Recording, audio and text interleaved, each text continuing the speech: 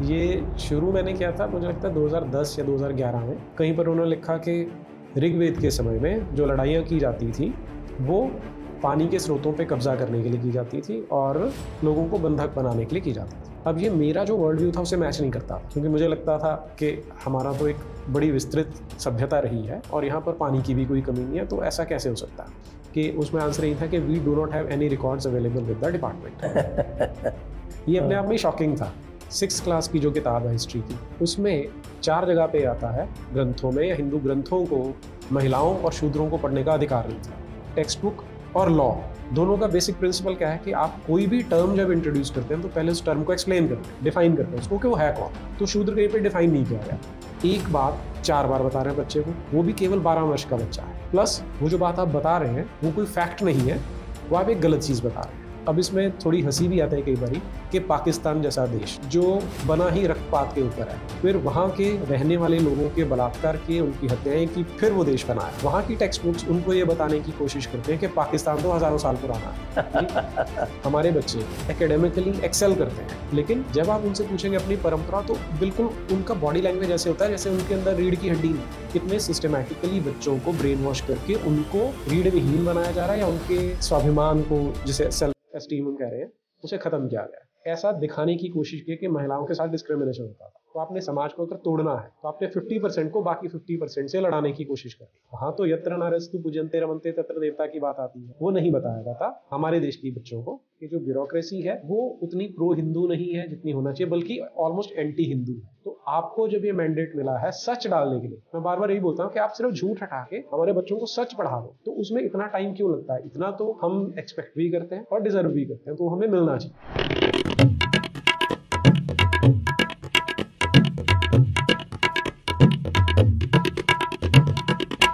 नमस्ते, मैं हूं संजय दीक्षित। आप देख रहे हैं दी जयपुर डायलॉग्स और आज यहाँ हमारे स्टूडियो में हमारे साथ नीरज अत्री जी हैं। आप जानते हैं नीरज अत्री जी को, उनकी पुस्तकों को, विशेषकर ब्रेन वॉश्ड रिपब्लिक के बारे में आप सबको पता है। आपका स्वागत है नीरज अत्री जी जयपुर डायलॉग्स के स्टूडियो में। जी धन्यवाद संजय जी, और जयपुर डायलॉग्स के सभी दर्शकों को भी नमस्कार। आपसे बात करना चाहता हूँ मैं, जो हमारी टेक्स्ट बुक्स हैं, और 2014 के बाद जब एक राष्ट्रवादी सरकार आई थी, लोगों को यह आशा बंधी थी कि अब कम से कम जो हमको जहर परोसा जा रहा है पुस्तकों के नाम पर, उसमें कुछ परिवर्तन होगा। आपने उसके बारे में ही ये ब्रेन वॉश्ड रिपब्लिक पुस्तक लिखी थी, जो कि एक बेस्ट सेलर है। तो ये ब्रेन वॉश्ड रिपब्लिक लिखने का विचार आपको कैसे आया? एक्चुअली पहले तो मेरा इस तरह का कोई विचार नहीं था, और सारी की सारी जो किताब है वो हिस्ट्री बुक्स के ऊपर आधारित है, जो मेरा सब्जेक्ट ही नहीं था, क्योंकि मैं तो फिज़िक्स पढ़ाता रहा हूँ और हिस्ट्री का तो मैं बहुत पुअर स्टूडेंट होता था अपनी स्कूल लाइफ में, और मुझे डर लगता था हिस्ट्री पढ़ते हुए क्योंकि सबसे कम मार्क्स आते थे। और फिर जब थोड़े बड़े हुए, कॉलेज में गए, यूनिवर्सिटी में गए, तो फिर ऐसा लगने लगा कि हिस्ट्री ऐसा घटिया सब्जेक्ट है, ऐसा वाहियात सब्जेक्ट है कि ये होना ही नहीं चाहिए, क्योंकि इससे बच्चों का समय बर्बाद होता है, इससे कुछ गेन तो होता नहीं। फिर जब बच्चों के साथ इंटरेक्शन होती थी तो कभी कभी ऐसा लगता था मुझे कि बच्चों के कुछ ऐसी चीज़ें हैं, कुछ ऐसी उनके मन में भ्रांतियाँ हैं हमारे समाज के बारे में, इतिहास के बारे में। या एक इसका दूसरा एंगल भी था, मुझे लगता था कि हो सकता है कि मेरी जो इन्फॉर्मेशन है गलत है, कि मुझे भ्रांतियाँ रही हो। तो इनको समझने के लिए मैंने कोशिश जब शुरू की, तब वहाँ पे मैंने हिस्ट्री बुक्स को पढ़ना स्टार्ट किया था। और उस समय पता नहीं था कि सच पढ़ाया जा रहा है, झूठ पढ़ाया जा रहा है, तो मेरा ओपन माइंड था उस समय तक। तो वहाँ देखा तो लगा कि गलत चीज़ें पढ़ाई जा रही हैं। फिर तब ये ब्रेन वॉश रिपब्लिक लिखने का मन बनाया और तभी आई है किताब। तो ये पुस्तक 2016 में आई थी और आपने इसके लिए बड़ी रिसर्च की, शोध किया, RTIs लगाई, और RTIs में आपको कई बड़े विचित्र उत्तर प्राप्त हुए। जरा उनके बारे में कुछ बताएं। हाँ जी, ये शुरू मैंने किया था, मुझे लगता है 2010 या 2011 में। उस समय जैसे एक दिन बच्चों को पढ़ा के आ रहा था, तो जो ट्रिगर पॉइंट होता है कि ट्रिगर हो गया कि यार आज तो मुझे हिस्ट्री बुक्स पढ़नी है। तो मैंने जाते ही मार्केट में से पूरा सेट लिया एनसीईआरटी का और पढ़ने बैठा 6ठी से लेके 12वीं तक। और हाथ में मार्कर था और पेन था कि जो चीज़ें मुझे लगता है कि गलत है तो उनको मार्क करूँगा और फिर ये चेक करूँगा कि मैं सही समझ रहा हूँ या गलत समझ रहा हूँ। तो जब उनको पढ़ना शुरू किया तो मुझे लगा कि मेरा it is not my cup of tea, कि मुझे तो समझ में नहीं आ रहा सच है या झूठ है। और इंटरनेट तब मेरे पास स्लो कनेक्शन होता था, उससे भी ज़्यादा वेरीफाई मैं कर नहीं पा रहा था। तो मैंने अपने मित्रों से बात की तो फिर ये समझ में आया कि अगर इसे सच जानना है तो सीधा सोर्स पे जाना चाहिए।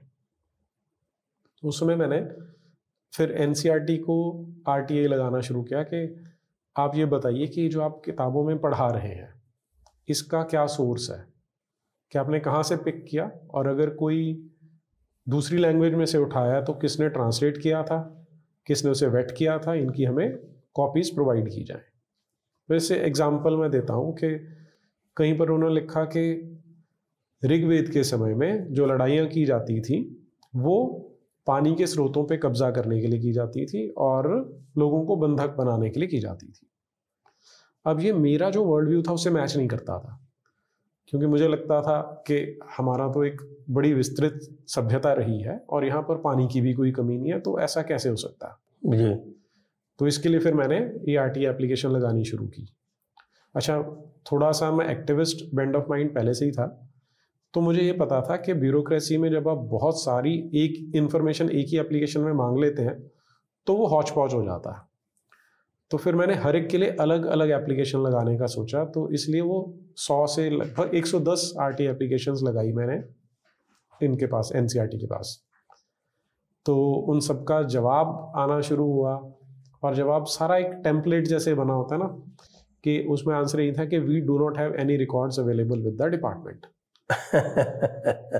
तो ये अपने आप में शॉकिंग था और ये एक तरह से स्कैंडल होना चाहिए था कि ऐसा कैसे हो सकता है कि वो डिपार्टमेंट जो हर साल करोड़ों बच्चों को पढ़ाने के लिए रिस्पॉन्सिबल है, जिसके ऊपर ये दायित्व है कि वो ठीक से पढ़ाए, वो ऐसा कैसे बोल सकता है कि इतनी गैर जिम्मेदाराना किस तरह से हो सकता है कि हमारे पास कोई रिकॉर्ड अवेलेबल नहीं है। मैं भी टीचर रहा हूँ तो मैं जानता हूँ कि जब हम बुक लिखते हैं, पढ़ते हैं, तो उसके पीछे बहुत रिसर्च की जाती है और एक एक फैक्ट को बार बार क्रॉस चेक किया जाता है। तो अगर ऐसा नहीं है, इसका मतलब या तो ये टिपिकल वो ब्यूरोक्रेटिक लेथार्जी है या इसमें कोई हेराफेरी की जा रही है। तो वहाँ से फिर मुझे लगा कि इसको थोड़ा सा आगे लेके जाना चाहिए और तब मैंने फिर हिस्ट्री को एज सब्जेक्ट पढ़ना स्टार्ट किया था। तो इसमें से कुछ जो विशेष आपको जो है वो आपत्तिजनक जो सामग्रियां हैं उनके बारे में भी कुछ दर्शकों को बताएं। दर्शकों से यही अनुरोध करना चाहूँगा, आप नीरज जी की ब्रेन वॉश्ड रिपब्लिक जो है वो सभी प्लेटफॉर्म्स पर उपलब्ध है, अमेज़ॉन, फ्लिपकार्ट इत्यादि, उन पर सभी पर उपलब्ध है और वो बड़ी आसानी से प्राप्त की जा सकती है। जी जो ऐसे इंस्टांसेस हैं वैसे तो भरे पड़े हैं। जो मैंने अभी डिफरेंस देखा ना, ये किताबें जब मैंने इसकी हिस्ट्री चेक करनी शुरू की कि कब आई ये वाली किताबें, तो 2004 में जब यूपीए 1 बनती है उस समय इन्होंने किताबें लिखने का प्लान किया था। और तब मुझे हल्का सा ध्यान आता था कि उस समय एक बार 2002-2003 में एक कंट्रोवर्सी चली थी, सैफ्रानाइजेशन ऑफ बुक्स और संस्कृताइजेशन ऑफ बुक्स की। तो मेरा कभी भी पॉलिटिक्स में कोई इंटरेस्ट था नहीं, तो बस वो वेग सा आइडिया था कि ऐसा होता था। तो जब 2004 में गवर्नमेंट चेंज हुई तब इन्होंने कमेटी बनाई नई, अर्जुन सिंह होते थे उस समय एचआरडी मिनिस्टर, और 2006 में ये किताबें बन के बच्चों के पास पहुंची। अब इन किताबों में अगर विसंगतियां ढूंढने लगते हैं तो उनको पुरानी किताबों से कंपेयर करना पड़ेगा।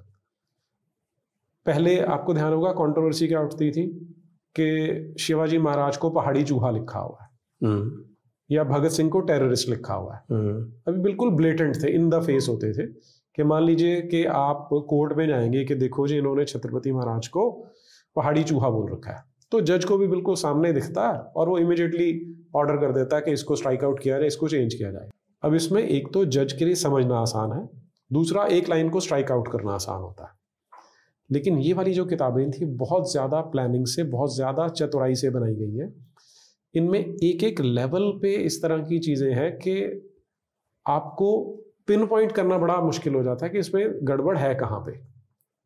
अब मैं आपको एग्जांपल देता हूँ, जैसे 6th क्लास की जो किताब है हिस्ट्री की, उसमें 4 जगह पे आता है कि हिंदू ग्रंथों में या हिंदू ग्रंथों को महिलाओं और शूद्रों को पढ़ने का अधिकार नहीं था। अब टेक्स्ट बुक्स में जब आप कोई चीज़ ऐड करें, कोई बात लिख रहे हैं, तो उसका थंब रूल ये होता है कि आपने एक बार इंफॉर्मेशन दे दी तो वो सफिशिएंट होती है।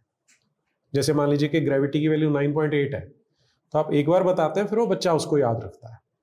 लेकिन द मेयर फैक्ट कि आप 6ठी क्लास के बच्चे को एक बात 4 बार बता रहे हैं, तो उससे कहीं ना कहीं ये डाउट क्रिएट होता है कि आप यहाँ पर अपना कोई एजेंडा चला रहे हैं। और दूसरी चीज़, ये स्पेशली किस रेफरेंस में आ रहा था कि वेद पढ़ने का अधिकार महिलाओं को नहीं था और शूद्रों को नहीं था। और ये अपने आप में कितना कॉन्ट्रडिक्टरी लगता है कि वेदों को लिखने वाले जो हैं, उन्हें हम मंत्र दृष्टा बोला जाता है, हमारी जो परंपरा उसमें, कि जो ऋषि थे और ऋषिकाएं थी वो मंत्र दृष्टा थे, और उन्हीं के मंत्रों का जो संकलन है वो वेद संहिताओं में वेदों में किया गया है। तो अगर कोई ऐसा समाज है जिसमें महिलाएं इतनी उत्कृष्ट स्थिति में है कि वो मंत्र दृष्टा बनती हैं जी, उनके मंत्रों को वेदों में रखा जाता है। गार्गी मैत्रेयी जैसी हैं जो पूर्व पक्ष में उत्तर पक्ष में वाद विवाद करती हैं, तो ऐसा समाज क्यों करेगा कि वो वेद पढ़ने नहीं देगा महिलाओं को? ये अपने आप में विरोधाभासी है। और सेम जब शूद्रों की बात आती है तो शूद्र कहते किसे हैं ये कहीं पे एक्सप्लेन नहीं किया गया। टेक्स्ट बुक का बेसिक रूल क्या होता है कि आप कोई भी टेक्स्ट बुक और लॉ, जैसे आपसे इसलिए बात कर रहा हूं कि आप लॉ को जानते हैं, दोनों का बेसिक प्रिंसिपल क्या है कि आप कोई भी टर्म जब इंट्रोड्यूस करते हैं तो पहले उस टर्म को एक्सप्लेन करते हैं, डिफाइन करते हैं उसको कि वो है कौन। तो शूद्र कहीं पे डिफाइन नहीं किया गया। अगर आप बच्चे को ये बता देते हैं कि जिसने ज्ञान नहीं अर्जित किया, जिसने अक्षर ज्ञान नहीं लिया, वो शूद्र कहलाया जा सकता है, तो फिर वो अंडरस्टूड हो जाता है कि क्योंकि उसके पास अक्षर ज्ञान नहीं है तो वेद नहीं पढ़ेगा। तो दोनों जगह पे ये प्रॉब्लम आ रही है कि आप एक बात 4 बार बता रहे हैं बच्चे को, वो भी केवल 12 वर्ष का बच्चा है, प्लस वो जो बात आप बता रहे हैं वो कोई फैक्ट नहीं है, वो आप एक गलत चीज बता रहे हैं। तीसरा, जो गलत चीज बता रहे हैं वो बच्चे का कॉन्फिडेंस खत्म करने वाली है, क्योंकि हिस्ट्री जब किताबें लिखी जाती हैं तो उसके 2 मेन ऑब्जेक्टिव होते हैं। बहुत सारे होते हैं लेकिन 2 मेन है। 2 मेन ऑब्जेक्टिव क्या है कि एक तो आप बच्चे को उसका अपना इतिहास बता रहे हैं कि तू किस परंपरा से आता है और तू किस धरोहर का वाहन करने वाला है और तूने उसे आगे लेके जाना है। प्लस अगर पूर्वजों ने कोई गलती की थी तो तुम उससे सीखो, उसे रिपीट ना करो। सेकंड जो पर्पस होता है, मेन पर्पस होता है हिस्ट्री बुक्स का, वो ये है कि आप अपने देश का एक ग्रैंड नैरेटिव बनाते हैं कि ये हमारा कथानक है, ये हमारा नैरेटिव है, हम यहाँ से आ रहे हैं। और उस ग्रैंड नैरेटिव का ऑब्जेक्टिव होता है बच्चे के अंदर कॉन्फिडेंस डालना, बिल्कुल, सेल्फ एस्टीम बढ़ाना। और अब इसमें थोड़ी हंसी भी आता है कई बारी कि पाकिस्तान जैसा देश जो बना ही रक्तपात के ऊपर है, कि 1947 में उन्होंने अपने ही मातृभूमि से द्रोह करके एक देश काट के बना लिया, फिर वहाँ के रहने वाले लोगों के बलात्कार किए, उनकी हत्याएं की, फिर वो देश बनाया। वहाँ की टेक्स्ट बुक्स उनको ये बताने की कोशिश करते हैं कि पाकिस्तान तो हजारों साल पुराना है और तुम्हें इस पर गर्व होना चाहिए। जी। और उससे ठीक उल्टा हमारे यहाँ है कि हजारों साल पुरानी सभ्यता है, उन बच्चों का कॉन्फिडेंस खत्म करने के लिए उन्हें ये बताया जा रहा है कि तुम्हारी परंपरा ऐसी डिस्क्रिमिनेटरी थी कि महिलाओं को और शूद्रों को वेद पढ़ने का अधिकार नहीं था। ये एक एग्जाम्पल हो गया, ये 6ठी क्लास में आ गया। आप अब इसको आप कल्पना करके देखें, 12 साल का बच्चा होता है 6ठी क्लास में, 12 साल के बच्चे का आपने कॉन्फिडेंस खत्म कर दिया। और क्योंकि हम स्टूडेंट एक्सचेंज प्रोग्राम में मैं देखता रहता था कि हमारे पास बच्चे जर्मनी से आ रहे हैं, जापान से आ रहे हैं, अमेरिका से आ रहे हैं, फ्रांस से आ रहे हैं। इन चारों देशों की मैं बात स्पेसिफिकली इसलिए करता हूँ कि इन देशों के बच्चों से जब आप मिलते हैं और उनसे उनकी देश की बात करते हैं, उनकी परंपरा की बात करते हैं, तो उन बच्चों में कॉन्फिडेंस होता है कि आई एम एन अमेरिकन, मैं फ्रेंच हूँ, मैं जर्मन हूँ, मैं जापानीज हूँ। उनके अंदर एक गर्व होता है।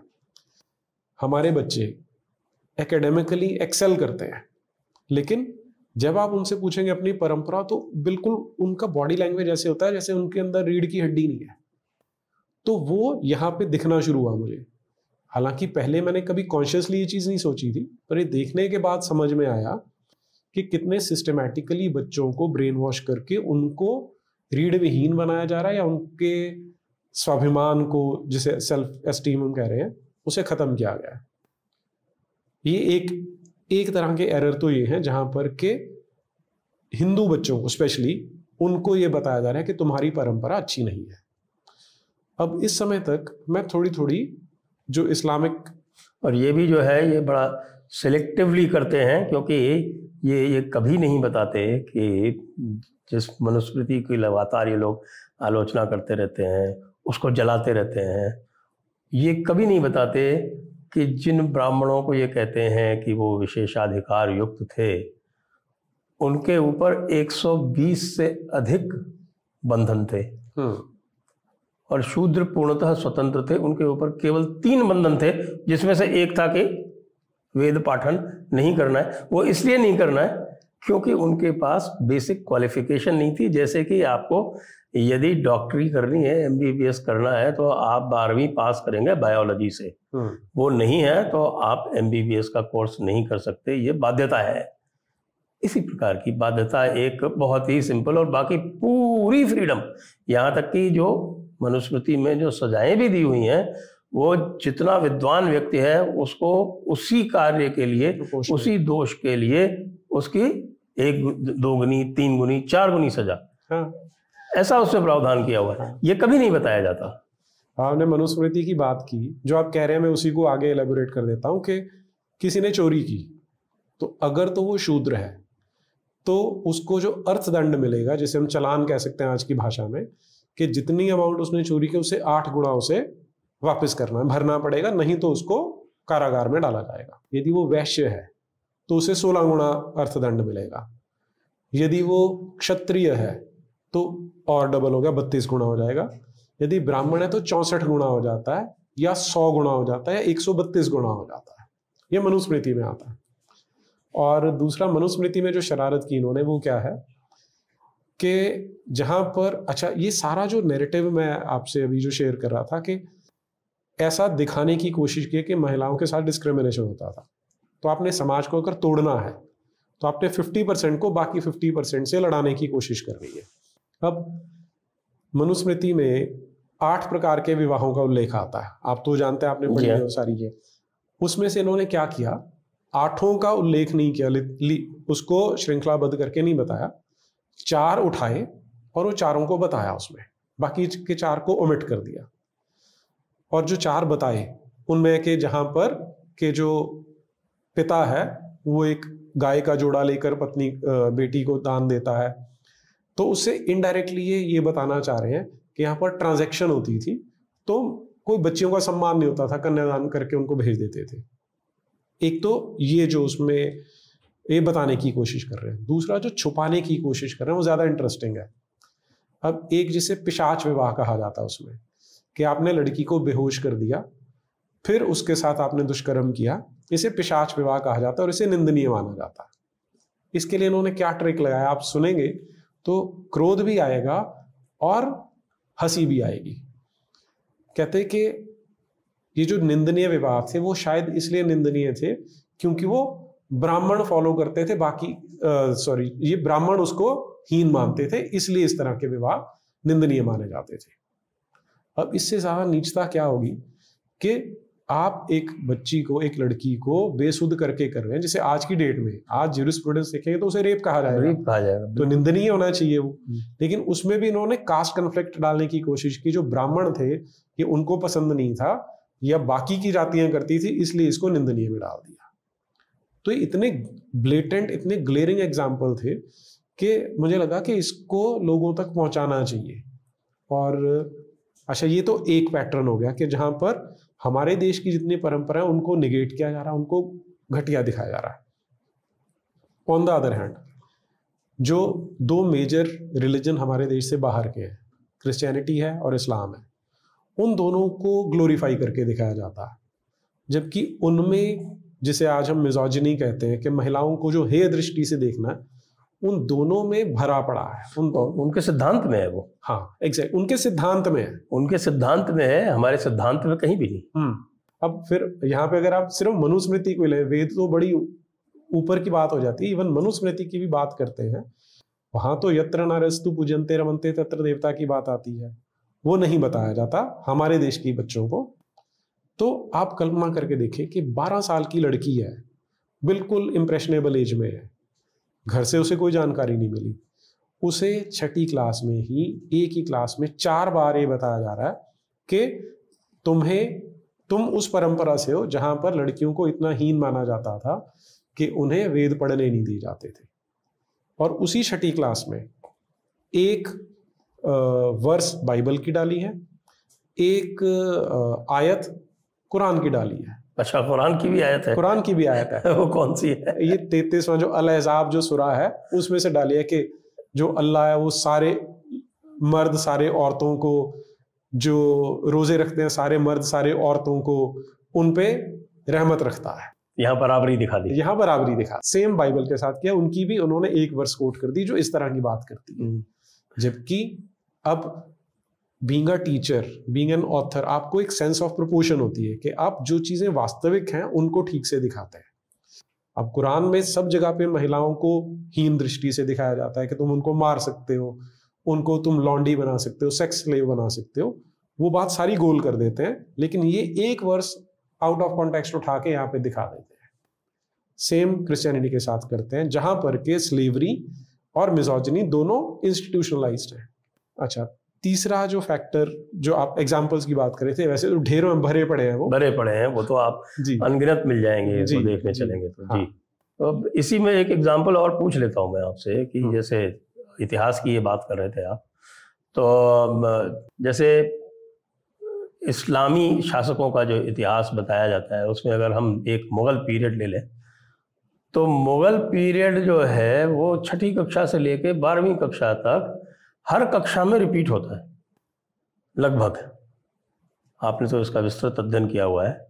और इस बार 12वीं कक्षा से उसको हटा दिया गया कि 11वीं में पढ़ाया जा चुका है, इसको दोबारा रिपीट करने की आवश्यकता नहीं है। तो हाय तौबा मचा दी लोगों ने कि साहब मुग़ल दरबार का इतिहास हटा दिया है। जैसे कि मुग़ल दरबार जो था वो पता नहीं कौन सा एक इंद्र का दरबार था, और उसका यदि वर्णन हटा देंगे तो हमारे देश की परंपरा जो है वो दूषित हो जाएगी। ये एक्चुअली में हुआ क्या है, एक चैप्टर हटाया है। वो एक चैप्टर था इस्लामिक लैंड्स, इस तरह का कुछ टाइटल था उस चैप्टर का। और उसमें क्या किया गया था, मैं उसका एग्जांपल देता हूं आपको। अब हिंदू धर्म के साथ कैसे डील करें, मैंने उसका एग्जांपल दिया। जब इस्लाम शुरू हुआ तो मोहम्मद बिन अब्दुल्ला नाम का एक आदमी था, आज से 1400 साल पहले अरेबिया में। उसने शुरू किया, उसने एक क्लेम करना शुरू किया कि मैं पैगंबर हूं, मुझे मानना है। और ये करने के लिए इनिशियली तो वो फेल होता रहा, 11-12 साल उसको किसी ने कोई वैल्यू नहीं दी। लेकिन जब उसने लूटना शुरू किया, मारना शुरू किया, तब इस्लाम बढ़ना शुरू हो जाता। और मदीना में आके उसने सबसे पहला काम क्या किया, वहां पर यहूदियों के 3 कबीले थे, उन तीनों को एक एक करके पहले 4 साल में निकाला। और निकालने की भी जो क्रूरता है वो ग्रेजुअली बढ़ रही है कि पहले वाला जिसे कहते हैं ना टेस्टिंग द वाटर्स, तो स्मार्ट आदमी बनु कनुका, बनु नजीर और बनु कुरैजा। तो आपने तो सीक्वेंस भी वही बोल दिया शायद। जी हाँ। तो पहले वाला जो कबीला था उन्हें बोला कि तुम निकल जाओ, उन्हें अपना सामान ले जाने की परमिशन थी, बस जो जिसे हम बोलते हैं ना कि अचल संपत्ति, जो उनकी भूमि थी वो छूट गई, वो चले गए। दूसरे कबीले पे जब पहुंचता है बनु कैनुका पे, तो उस समय उनको बोलता है कि तुम अपनी संपत्ति छोड़ के जाओगे, वो नहीं तुम्हें ले जाने दी जाएगी। वो भी चले गए। जान बचा सकते हो, जान बचा सकते हो। जो बनु कुरैजा है उसमें सारे जो पुरुष थे, अब जो संख्या है वो अलग अलग जगह पे अलग अलग आती है कि 600 से 900 के बीच की संख्या के जो पुरुष थे उनकी गर्दनें काट के वहीं मदीना की जो बाजार था उसमें खड्डा खोद के वहां पर उनको दफन कर दिया। और उनकी महिलाएं और बच्चे जो थे उनको गुलाम मंडी में ले जाके बेचा गया। और उनमें से जो सबसे सुंदर लड़की थे वो मोहम्मद ने अपने हरम में रख ली, रिहाना नाम था उसका। उसे अपने पास रख लिया। ये है वास्तविक जो इतिहास है, जो स्वयं मुसलमान अपनी किताबों में गर्व से पढ़ा। तो हदीस में, सभी हदीसों में लिखा हुआ है, सब में लिखा हुआ है। लेकिन इस चैप्टर में क्या पढ़ा रहे हैं कि मोहम्मद ने एक बड़ी प्यार करने वाली कम्युनिटी बनाई जिसमें सबको शामिल किया गया, जिसमें यहूदियों को भी सम्मिलित किया गया। तो इतना ब्लेटेंट झूठ उसके अंदर पढ़ाया जा रहा है। और साथ में उसमें ये बताया जा रहा है कि इन्होंने जो फैलना शुरू किया तो वहां पर किसी भी तरह का कोई भेदभाव नहीं किया जाता था। जी। काफिर और मोमिन एक साथ रहते थे, एक जैसे थे। ये टर्मिनोलॉजी तो ये पढ़ा ही नहीं रही, ये तो बता रहे हैं कि वो तो इतना दयावान व्यक्ति था कि उसने ऐसा सुंदर समाज बना दिया, जैसे यूटोपिया आ गया हो। तो ये चैप्टर है जिसे वहां से हटाया गया है। तो ये जो एक्सेसिव ग्लोरिफिकेशन थी, बस उसे आप ये कह लीजिए कि उसको कुछ नॉचेस नीचे ले आया है। अदरवाइज वो जो मुगलों का, अब औरंगजेब से क्रूर कौन रहा है, उसकी ग्लोरिफिकेशन आज भी उतनी की उतनी है। एनसीईआरटी की 7वीं क्लास की किताब में आज भी आप देख सकते हैं। अच्छा, तो आज भी वो टोपियां सीसी के अपना गुजारा कर रहा है। जिंदा पीर है, ये उसके लिए लिखा, जिंदा पीर है, आज भी है। वली है, वैसे तो वली भी है, वली है, जिंदा पीर है जी। शिवाजी तो नाहक उससे लड़े थे बेचारे। शिवाजी के बारे में क्या किया है, मराठा चीफटेन शिवाजी, बस इतने से समाप्त किया। सरदार शिवाजी महाराज, बस खत्म। हाँ जी हाँ।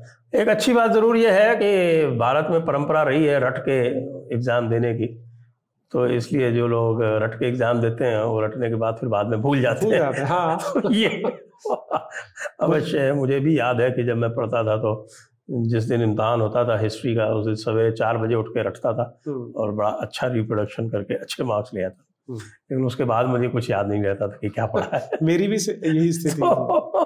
तो बच गए लोग, तो इसलिए बच गए।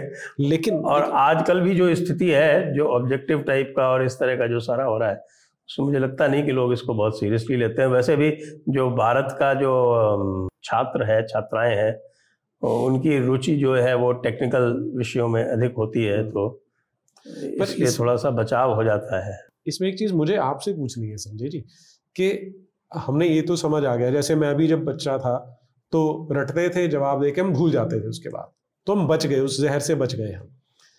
तो आम व्यक्ति के साथ तो ये होता है। पर जब सिविल सर्विसेज की तैयारी कर रहे थे, तब तो आपको स्पेशली बोलते हैं कि एनसीईआरटी की किताबें पढ़ो। अब जो ब्रिलियंट बच्चा है वो उनको पढ़ता भी है, ऑलमोस्ट इंटरनलाइज करता है, फिर वो सिविल सर्विसेज में जाता है। आप जैसे कैसे बच गए वो आप बताना मुझे। लेकिन बाय एंड लार्ज जो आज हम अपनी ब्यूरोक्रेसी देखते हैं वो इसी सिस्टम को पढ़ के निकलती है। इसलिए उनका माइंडसेट भी मुझे लगता है बहुत बड़ा कारण है कि जो ब्यूरोक्रेसी है वो उतनी प्रो हिंदू नहीं है जितनी होना चाहिए, बल्कि ऑलमोस्ट एंटी हिंदू है। तो ये बड़ा मेजर एक पढ़ने से भी अधिक जो उनका जो है उनका ब्रेन वॉश सिस्टमेटिकली वो मसूरी एकेडमी में भी किया जाता है। और मसूरी एकेडमी में भी तो और भी चीज़ें होती हैं। जैसे मुझे ध्यान है कि जिस समय मैं एकेडमी में था, फाउंडेशन कोर्स इत्यादि में, तो जिन लोगों से मेरा परिचय उस समय हुआ था वो आज के सारे जितने भी नामी लेफ्टिस्ट इस समय के हैं, उन सबको उस अर्ली स्टेज में हमको एक्सपोज किया गया था। उसमें मेधा पाटकर होती थी, स्वामी अग्निवेश होते थे, योगेंद्र यादव, इस तरह के जितने भी लोग हैं वो सब वहाँ पर लगातार आते थे और लगातार हमको ब्रेन वॉश करते थे। मैं बात कर रहा हूँ, मैं गया था मसूरी एकेडमी में 1986 में। तो ये उस समय की बात है। उस समय तो ये चरम पे था लगभग जी अपने, तो उसका वो कारण है। और अब जो परिवर्तन आए हैं उनके बारे में आप क्या कहेंगे? परिवर्तन तो हो रहे हैं, धीरे धीरे हो रहे हैं। कुछ अलग अलग पाठ्यक्रम बनाए जा रहे हैं, जैसे यूजीसी का एक क्रेडिट बेस्ड पाठ्यक्रम बनाया गया इतिहास का, जिसपे आपने चर्चा भी की थी एक बार। और अभी एक जिसको बोलते हैं वैल्यू बेस्ड बनाया गया, एक जो national education new educational policy है उसके अंदर जो करिकुलम फ्रेमवर्क बनाया गया है उसमें कुछ गाइडलाइंस दी गई हैं काफ़ी, और उसको क्रेडिट बेस्ड भी बनाया गया है। तो लोगों के पास ये स्वतंत्रता भी है कि वो अपनी इच्छा से बहुत सारे क्रेडिट्स वाले क्रेडिट बेस्ड ले सकते हैं वो। तो आप कैसे देखते हैं उसमें? टेक्स्ट बुक्स में भी कुछ चेंज हुआ है, अभी एक मूल्य प्रवाह करके एक गाइडलाइन जारी की गई है हायर स्टडीज के लिए यूजीसी की ओर से। तो जो बेसिकली जो स्कूल लेवल पे एनईपी है और जो आगे यूजीसी की गाइडलाइंस इत्यादि जारी हुई हैं, देखिए एनईपी तो पूरा ही है, सभी के लिए है, लेकिन विशेषकर अलग अलग थोड़ा सा बताएं आपकी जो स्कूल लेवल पे और जो हायर लेवल पे जो परिवर्तन आए हैं वो कैसे हैं? जी, इसमें जब तो हम न्यू एजुकेशन पॉलिसी की बात करते हैं तो एक डॉक्यूमेंट है, उसकी इम्प्लीमेंटेशन होगी, कितनी इफेक्टिव होती है वो तो अभी समय बताएगा, लेकिन इंटेंशन अच्छी लगती है उसमें। और जो उसमें पॉजिटिव्स है, एक तो जो मातृभाषा के ऊपर थोड़ा सा स्ट्रेस डाला गया, हालांकि ऑप्शनल है वो एक काम की चीज़ है हमारे लिए, जिससे बेनिफिट हो सकता है आने वाली पीढ़ियों को अगर ठीक से इम्प्लीमेंट कर लिया जाए। दूसरा जो इंडियन नॉलेज सिस्टम का इंट्रोडक्शन किया है वो एक सकारात्मक पहल है, उसका स्वागत करना चाहिए, क्योंकि जो हम ये सारी डिस्कशन कर रहे हैं वो कर क्यों रहे हैं? क्योंकि बेसिकली हम ये चाहते हैं कि जो बच्चे कल का भविष्य है, अगर उनका वैल्यू सिस्टम ठीक होगा, अगर उनके नैतिक मूल्य अच्छे होंगे तो अच्छा देश बनाएंगे। अगर उन्हें ये सिखाया जाएगा कि संसार काफिर और मोमिन में बंटा हुआ है या बिलीवर और इनफिडल में बंटा हुआ है, तो वो उसी तरह से कुंठित मानसिकता लेके बड़े होंगे तो हमारा समाज ठीक से ग्रो नहीं करेगा। अगर इंडियन नॉलेज सिस्टम जो कि इनहेरेंटली इंक्लूसिव है, इनहेरेंटली प्लूरलिस्टिक है, ये बच्चों तक पहुंचा दिया जाए तो इससे बड़ा समाज सेवा का कोई काम नहीं हो सकता, मानवता सेवा का कोई काम नहीं हो सकता। सिर्फ इसमें एक ही लगता है कि हमें 2014 से 2020 तक 6 साल तो लग गए उसको डॉक्यूमेंट बनाने में, फिर अभी 3 साल निकल गए, अभी भी वो पूरी तरह से इम्प्लीमेंट नहीं हुआ। अब प्रॉब्लम कहाँ पे आती है कि डॉक्यूमेंट आ जाता है, इम्प्लीमेंट तो उसको जो सरकारी मशीनरी है उसने करना है, लेकिन आपने जो सबसे बड़ा कल्प्रिट है वो है कंटेंट, किताबों का जो कंटेंट है, स्पेशली 6ठी से 10वीं की जो हम हिस्ट्री बुक्स की बात कर रहे हैं, उसमें अभी तक कितना चेंज हुआ है? अभी तक जो चेंज हो टोटल मात्र इतना है कि कहीं पर साइड में कॉलम में थोड़ी सी जगह बची हुई थी तो आपने वहां पर स्वामी विवेकानंद के बारे में 2 लाइन्स ऐड कर दी, कहीं पर महाराणा प्रताप के बारे में 1 लाइन ऐड कर दी। वो ओवरऑल जितना इसमें टॉक्सिक है, जितना ये टॉक्सिक है, जितना जहर है इसके अंदर, उसका 1% भी वो नहीं है। अभी ये जिसकी हम अब डिस्कशन कर रहे थे कि इन्होंने वो एक चैप्टर हटाया, जो 2-3 चैप्टर हटे हैं, तो मैं अगर एक बिल्कुल रफ कैलकुलेशन बोलूं तो मुझे लगता है कि 2% से कम काम अभी तक ये मेन किताबें इनमें किया गया है। अब आते हैं मूल्य प्रवाह पे, वो बड़ा अच्छा एक स्टार्ट है, जिसने भी वो डॉक्यूमेंट बनाया है अच्छा है, लेकिन फिर से अभी वो डॉक्यूमेंट है, अगर उसकी इम्प्लीमेंटेशन हो जाए, क्योंकि वो सारे का सारा जो अरविंदो थे उनकी थॉट उसके अंदर ली गई है, जो वैदिक वांग्मय है उसकी थॉट ली गई है, जो षड्दर्शन है उनको उसमें इंट्रोड्यूस करने की बात कर रहे हैं, जो मुझे लगता है कि crying need of the hour है, इसे कर देना चाहिए, जितना जल्दी करें उतना अच्छा है, क्योंकि वो कभी कभी लगता है कि वो टू लिटल टू लेट वाला ना हो जाए। टू लिटल तो है ही है, अब टू लेट कैसे होगा वो हम आज से शायद 3-4 साल बाद, 5 साल बाद इसकी समीक्षा कर पाएंगे कि किस स्तर तक इसकी सफलता होती है या मिलती है हमें। जी, तो अब जो ओवरऑल डायरेक्शन आपको दिख रहा है वो किस ओर जाता दिख रहा है?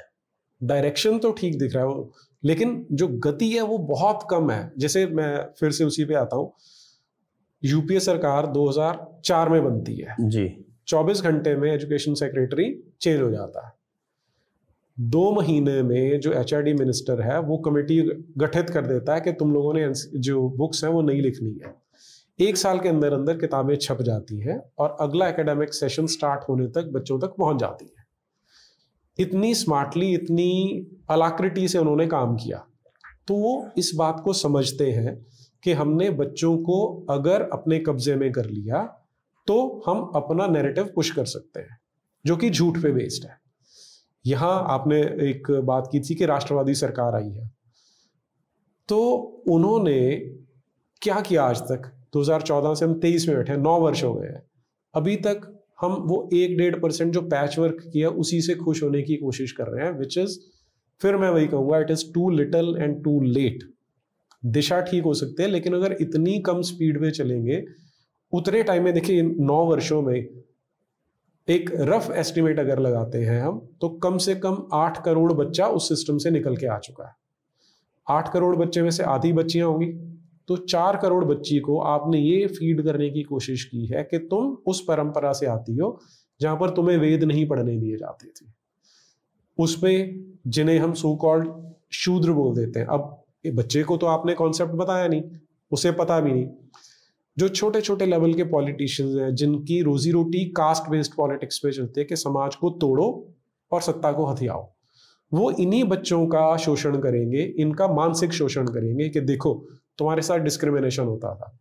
तो ये समाज हम तोड़ रहे हैं, और पिछले इन 9 वर्षों में कम से कम, अब अगर हम इस तरह से सवर्ण और अवर्ण में डिवाइड करने लगेंगे तो आप ये पाएंगे कि लगभग 80% बच्चों को हमने एक डिवाइसिव, एक मतभेद पैदा करने वाली एजुकेशन दी है, जो कि अपने आप में बहुत बड़ा क्राइम है, जिसे मैं तो अक्षम्य समझता हूं। कि अगर आपको वोट देके, पूरी मेजॉरिटी देके भेजा गया है, तो आपको इन चीजों को प्रायोरिटी पे लेना चाहिए। अगर वो जो गुंडे बदमाश हैं जिन्होंने झूठ पढ़ाया वो इतनी प्रायोरिटी पे ले सकते हैं, तो आपको जब ये मैंडेट मिला है सच डालने के लिए, मैं बार बार यही बोलता हूं कि आप सिर्फ झूठ हटा के हमारे बच्चों को सच पढ़ा दो, तो उसमें इतना टाइम क्यों लगता है? इतना तो हम एक्सपेक्ट भी करते हैं और डिजर्व भी करते हैं, तो हमें मिलना चाहिए। जो विभिन्न इंस्टीट्यूशंस हैं एनसीईआरटी और यूजीसी के अतिरिक्त, वे क्या कर रही हैं? जैसे आईएचसीआर। देखिए आईएचसीआर पहले क्या होता था कि आईएचसीआर ड्राइविंग इंजन था, कि वहां से वो नैरेटिव जनरेट करते थे, वो पहुंचता था एनसीईआरटी में और वहां से वो जाता था टेक्स्ट बुक्स में। अभी अनफॉर्चुनेटली अब इनके पास वो टाइम था उस कपलिंग को स्ट्रॉन्ग करके आईसीएचआर के थ्रू वो वाला नैरेटिव नीचे तक लेके जाने का। अब मुझे लगता है उनको डीकपल कर दिया गया है कि आईसीएचआर अपना काम कर रहा है, और वो भी उतना प्रोएक्टिवली नहीं कर रहा जितना हम एक्सपेक्ट करते थे। तो एक तो डीकपलिंग कर दी, दूसरा जैसे उन्होंने, लेफ्टिस्ट ने क्या किया, इंस्टीट्यूशंस पे कब्जा करके उन्होंने सेमिनार ऑर्गेनाइज करने का काम किया, टीचर ट्रेनिंग प्रोग्राम किया उन्होंने, कि जो आगे का जो सोशल स्टडीज का टीचर आता है वो उसी नैरेटिव में से निकल के आएगा, वो इम्बाइब कर चुका होगा उसको, और वो बच्चों को वही पढ़ाएगा जो उसने इंटरनलाइज किया। आज जो ये इंस्टीट्यूशंस हैं इनमें आपको वो तारतम्य आज दिखाई नहीं दे रहा कि आईसीएचआर जो काम कर रहा है वो एनसीईआरटी तक पहुंचते ही नहीं। एनसीईआरटी अपने साइलों में बैठा है, आईसीएचआर अपने साइल, कम से कम मैंने तो अभी तक यही देखा है कि वो इंटरकनेक्टिविटी अब मुझे नहीं दिखाई दे रही है। जी, तो ये भी बड़ा शोचनीय विषय है। मैं ये भी देखता हूँ कि जो राष्ट्रवादी संगठन जो कहते हैं अपने आप को, जैसे राष्ट्रीय स्वयंसेवक संघ है, उनका भी एक इतिहास संकलन संगठन है, लेकिन उसका भी कहीं पे इम्प्रिंट दिखाई नहीं पड़ता। हाँ, अभी तक मैंने तो नहीं देखा ऐसा। ये जो है वो अन्य दीगर कार्यों में व्यस्त रहते हैं।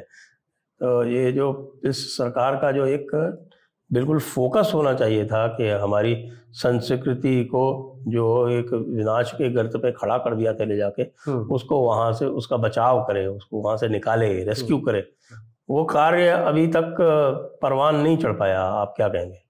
हाँ, अभी देखिए ना, पिछली बार मोदी जी ने क्या कहा था, वो 5 प्रण जिनकी बात की थी, 5 प्राण बोल रहे थे, या 5 प्रण बोल सकते हैं, उसमें जो सबसे मेजर जिसपे वो स्ट्रेस बार बार कर रहे थे वो था कि हमें जो गुलामी के प्रतीक है उनको हटाना है, गुलामी की मानसिकता से मुक्ति, ये दूसरा उनका प्रण था। हाँ जी। तो अब देखिए कि आज हम सिर्फ अंग्रेजों की बात करके रुक जाते हैं पॉलिटिकल करेक्टनेस के चलते, लेकिन इस्लाम अपने आप में एक कोलोनाइज करने वाली फोर्स है, इंपीरियलिस्टिक आइडियोलॉजी है, विस्तारवाद है। वो हमारे देश में आए, उन्होंने छल से, बल से, मार के, डरा के, बलात्कार करके यहाँ पर एक बहुत बड़ी जनसंख्या को मुसलमान बनाया। अब ये ऐसी गुलामी है जो मजहब के नाम के पीछे छुपी हुई है, और इसे हम कब दूर करेंगे इसके बारे में अभी कोई बात नहीं कर रहा, क्योंकि पॉलिटिकल करेक्टनेस के चलते हम उसे भी बोल देते हैं कि वो एक धर्म है, वो शांति सिखाता है, जबकि हम उसकी वास्तविकता को समझ नहीं रहे कि वो वो वाली गुलामी थी जो अंग्रेजों के आने से पहले शुरू हो चुकी थी। और इसकी माँ दो वो तो पढ़ती है, मुसलमान इसका सबसे पहला विक्टिम बनता है जब उसे मदरसे में जाना पड़ता है जहां पर मौलवी उसका शोषण करते हैं, प्लस उसे एक 1400 साल पुरानी एक रेगिस्तान में पनपी किताब सीखनी पड़ती है जो ये बताती है कि जितने भी गैर मुसलमान है वो काफिर है, तुझे उनसे नफरत करनी है। तो इस तरह का करिकुलम जब वो पढ़ेगा, जब उसे ये पढ़ाया जाएगा कि मोहम्मद बिन अब्दुल्ला एक ऐसा आदमी था जिसको हम आदर्श मानते हैं। आदर्श कैसे मानते हैं? जिसने सेक्स स्लेव्स रखे अपने हरम के अंदर, जिसने हत्याएं करवाई, जिसने लूटपाट करवाई, जिसने महिलाओं और बच्चों को मंडियों में ले जाकर बेचा, जिसने उनके बलात्कार करवाए। अब क्या ऐसा व्यक्ति किसी भी सभ्य समाज का आदर्श होना चाहिए? नहीं हो सकता। लेकिन हम उस पॉलिटिकल करेक्टनेस के चलते हुए अपने बच्चों को हर साल जो मुसलमान बच्चे हैं उनको इसी जहर में धकेलते हैं। तो मुझे लगता है ये प्रायोरिटी बेसिस पे काम होना चाहिए कि मदरसे की जो एजुकेशन है, जो इस्लामिक पूरी की पूरी एजुकेशन है, उस पे रोक लगाएंगे तब हम बच्चों को मेन स्ट्रीम में ला सकते हैं ताकि वो एक अच्छे नागरिक बन सकें। नमस्ते। नमस्ते सभी दर्शकों को और धन्यवाद नीरज जी। जी बहुत धन्यवाद संजय जी, और सभी दर्शकों को भी धन्यवाद।